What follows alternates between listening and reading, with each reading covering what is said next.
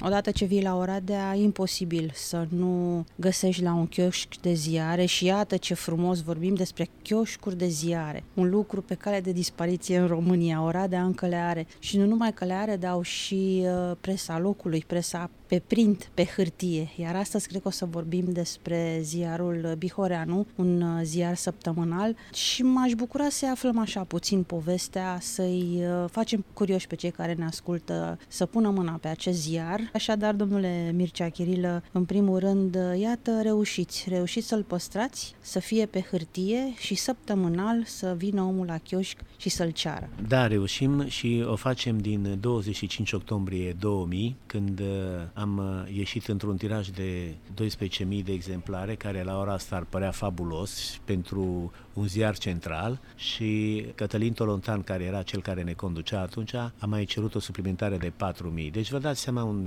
săptămânal care apare într-un tiraj de 16.000 de exemplare în provincie. Spuneați de chioșcurile astea, chioșcurile nu numai că sunt foarte utile pentru noi, dar sunt și foarte frumoase. Au fost aduse din Italia după un model italian și chiar dau farmec orașul, în afară de rolul lor funcțional. Ziarul are o poveste interesantă. A fost o viziune a lui Adrian Sârbu ca să împânzească România cu săptămânale județene și după aceea să creeze o cupolă cu un ziar central. I-a reușit în vreo 5 sau 6 locuri. Noi am fost printre cei privilegiați, ne-au ales pe noi și nu cred că i-am înșelat așteptările, din moment ce până în 2009, până ne-a izbit pe toți criza, am reușit să ne impunem în presa locală. Sigur că în perioada aceea încă online-ul era la începuturi și presa scrisă avea partea leului, ca să spun așa. Din păcate, așa cum se întâmplă întotdeauna, viața jurnalistului este plină de neprevăzut.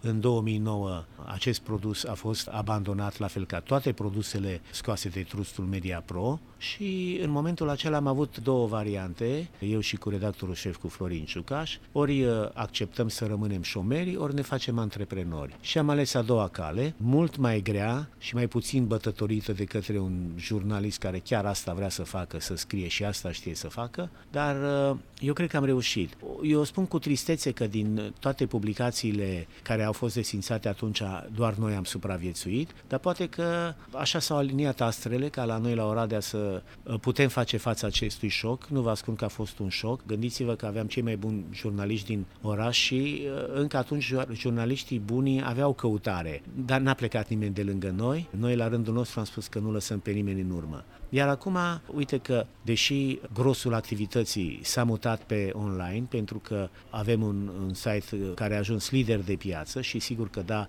și un lider din punct de vedere financiar, el ne aduce grosul veniturilor, nu renunțăm la acest săptămânal. Credem că în continuare că am găsit, dar poate instinctiv, poate nici n-am vrut, dar așa s-au aliniat astfel, am găsit, cred că, formula corectă. Un săptămânal pe print și site-ul online, normal, pentru că dacă am fi avut un cotidian, apărea următorul aspect. Exista riscul și există riscul canibalizării între ziar și site și ne mai vorbim de cheltuielile foarte mari, cheltuielile de tipară sunt foarte mari, cheltuielile de hârtie. Asta dacă ai hârtie, că anul trecut, pe lângă toate cele, au mai apărut și criza de hârtie, deci în urma că e scumpă, este și rară. Și am decis că, chiar dacă din punct de vedere financiar nu este o mare afacere, dar nici nu vreau să mă plâng să spun că pierdem cu printul, ar rămâne surprinși foarte mulți care cântă prohodul presei scrise că acest produs ne aduce încă bani, deci este pe plus. Dar noi îl ținem indiferent dacă ne aduce sau dacă ne va aduce bani, pentru că e o chestie de mândrie.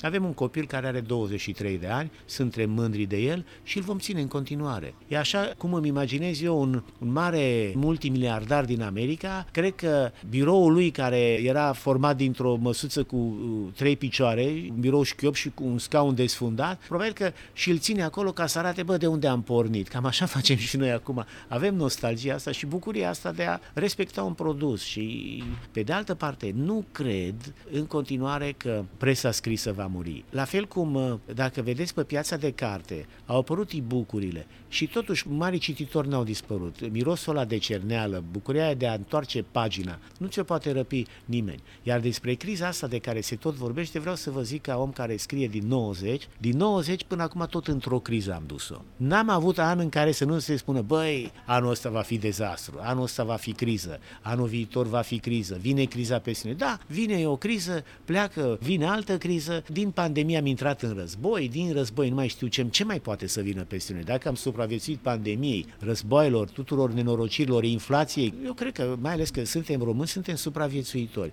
Deși ar trebui să fiu puțin mai circumspect, eu sunt optimist din fire și eu cred că putem merge mai departe. Așa cu ziarul ăsta al nostru frumos, pe care nu-mi permit să nu-l fac cadou cititorilor care mai cred în noi, oamenilor care și-au făcut rutina de a ieși luni dimineața din casă, mai ca să ne cumpere. Păi n-ar fi păcat să înșelăm pe ăștia. Mi-a plăcut, la un moment dat ați spus, este copilul dumneavoastră și cred că așa și este, pentru că eu tocmai vreau să subliniez un lucru. Nu se poate un produs de succes dacă echipa nu e împreună. Deci nu se poate un copil bun, cu minte, ascultător, dacă familia nu a fost în jurul lui. Și cred că așa se întâmplă și la acest ziar. Cred că v-ați format o echipă, lucrați bine împreună și probabil rețeta este acest împreună. Când am spus că nu rămâne nimeni în urmă, așa și este. În momentul de față avem ziariști de la 25 de ani până la 72 de ani. Avem toată plaja de ziariști, fiecare reprezintă o generație și fiecare generație este un plus pentru noi. Eu cred și țin la așa numita memoria instituției.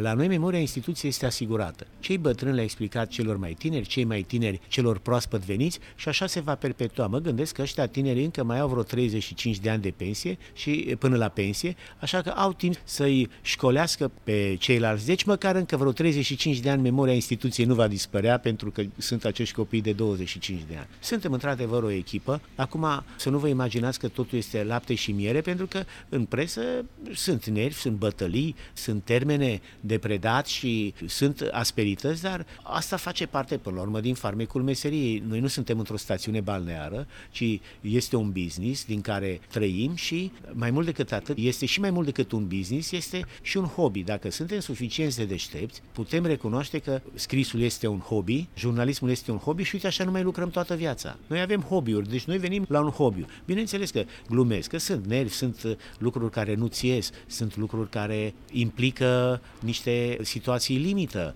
Nu mă plâng, dar te mai amenință unul, îți face cu degetul altul, sistemul începe să devină din ce în ce mai opac. Asta este pentru noi o mare tragedie, dar reușim cumva să o scoatem la capăt și poate dacă toată presa se va aglutina și vom deveni un singur cuvânt, poate le vom explica și celor care ne conduc că nu se poate să pui o preliști presei. În momentul în care ai pus botniță presei, poți să-ți iei adio de la un stat de drept.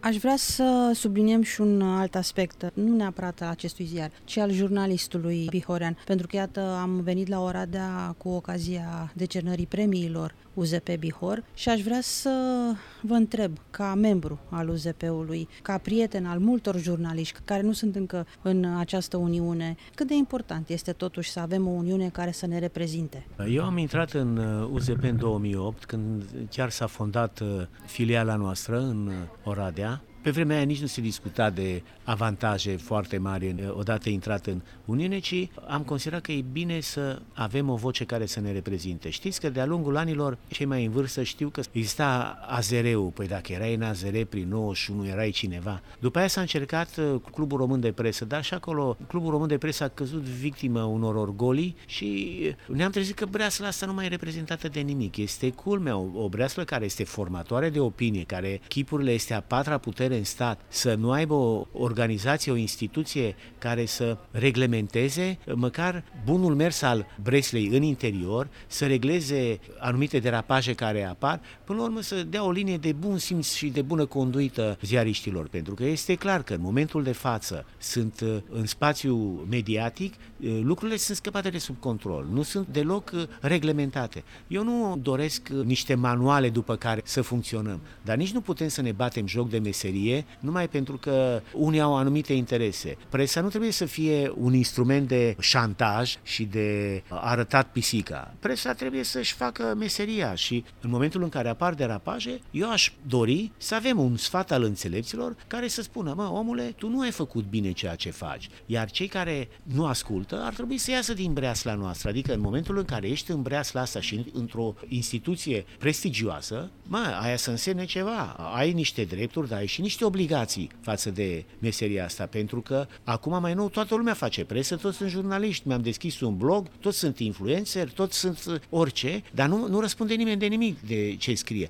Doar în presa scrisă, asta atâta de hulită și despre care se spune că o să dispară, doar aici responsabilitatea cuvântului scris mai există. Pentru asta te duce la tribunal oricine, vorba aia, justițiabilul are dreptul să o facă, dar în spațiul online face fiecare ce vrea. Deci e absolut necesară o organizație reprezentativă. Acum, eu nu vreau să fac istorie cum a început, dacă a început bine, dacă a început rău, că orice început este dificil și UZP-ul și-a căutat drumul până și l-a găsit pe cel corect, că așa este la început, bâșbâi, dar eu cred că este pe drumul cel bun și dacă o să lămurim cât mai mulți oameni activi să intre în această organizație, este un câștig, adică lumea să nu se gândească doar la beneficiile financiare pe care le poate aduce statutul de membru, ci la beneficiile profesionale pe care îi le aduce. Adică UZP-ul să ne ajute ca instituțiile statului să-și facă corect, să aibă relații corecte cu noi, nu de a oculta informația. 544 este o chestie care deja e facultativă și interpretabilă din partea oricărei instituții. Nu se poate așa ceva. Orice instituție își face un ghid de colaborare cu jurnaliștii, își fac ei submarinul lor de buzunar și cu asta ne închid gura. Îmi pun întrebarea, de ce oare? De ce le e frică? De ce se ascund? Imaginați-vă că sunt situații în care funcționari publici obligați să-și pună CV-ul pe site și veniturile și-au găsit ei niște formule prin care se explice că ei sunt exceptați de la așa ceva. Păi gândiți-vă că ăia nu ne vor da niciodată o informație. Noi nu informăm publicul de dragul de a tracasa purtătorul de cuvânt al unei instituții, ci de dragul de a afla ce se întâmplă acolo. Acolo e vorba de banul public. Acolo e vorba de banul public, așa că lăsați-ne, domnule, să ne interesăm despre ce e vorba. Ei, asta așteaptă tinerii de la UZP, cei care se ciocnesc în viața de zi cu zi de problemele astea care îi împiedică să-și facă cum trebuie meseria. Dacă reușim să-i atragem pe ăștia, și eu vă spun, o să-i atragem. Avem nevoie de puțin timp, avem nevoie ca și UZP-ul să se valideze în timp și să-și clarifice anumite strategii spre care se va îndrepta. Și în momentul ăla o să vedeți că o să vină și o să vadă că vom avea un consiliu de onoare, un consiliu care poate lua măsuri împotriva celor care își bat joc de meseria asta, pentru că mie personal nu-mi convine să fiu pus în aceeași oală cu unul care își bate joc de meserie și lumea zice, lasă că vă știm noi pe voi și îl dă pe ăla exemplu. Deci nu este corect. Așa că eu cred că organizația care, a ajuns la 4.000 de oameni, ceea ce e o forță. Păi suntem o armată, că dacă ne înarmezi putem merge în Ucraina, mergem pe front, atât de mulți suntem. Facem și noi un batalion acolo, da? Un batalion mediatic atât de puternic, merită o organizație fiabilă și care, în afară de a ne apăra nouă interesele, apără interesele democrației până la urmă. Că dacă ne apără pe noi, apărăm statul de drept. Asta e. Poate că vorbele astea par foarte mari și bombastice, dar până la urmă totul aici se reduce.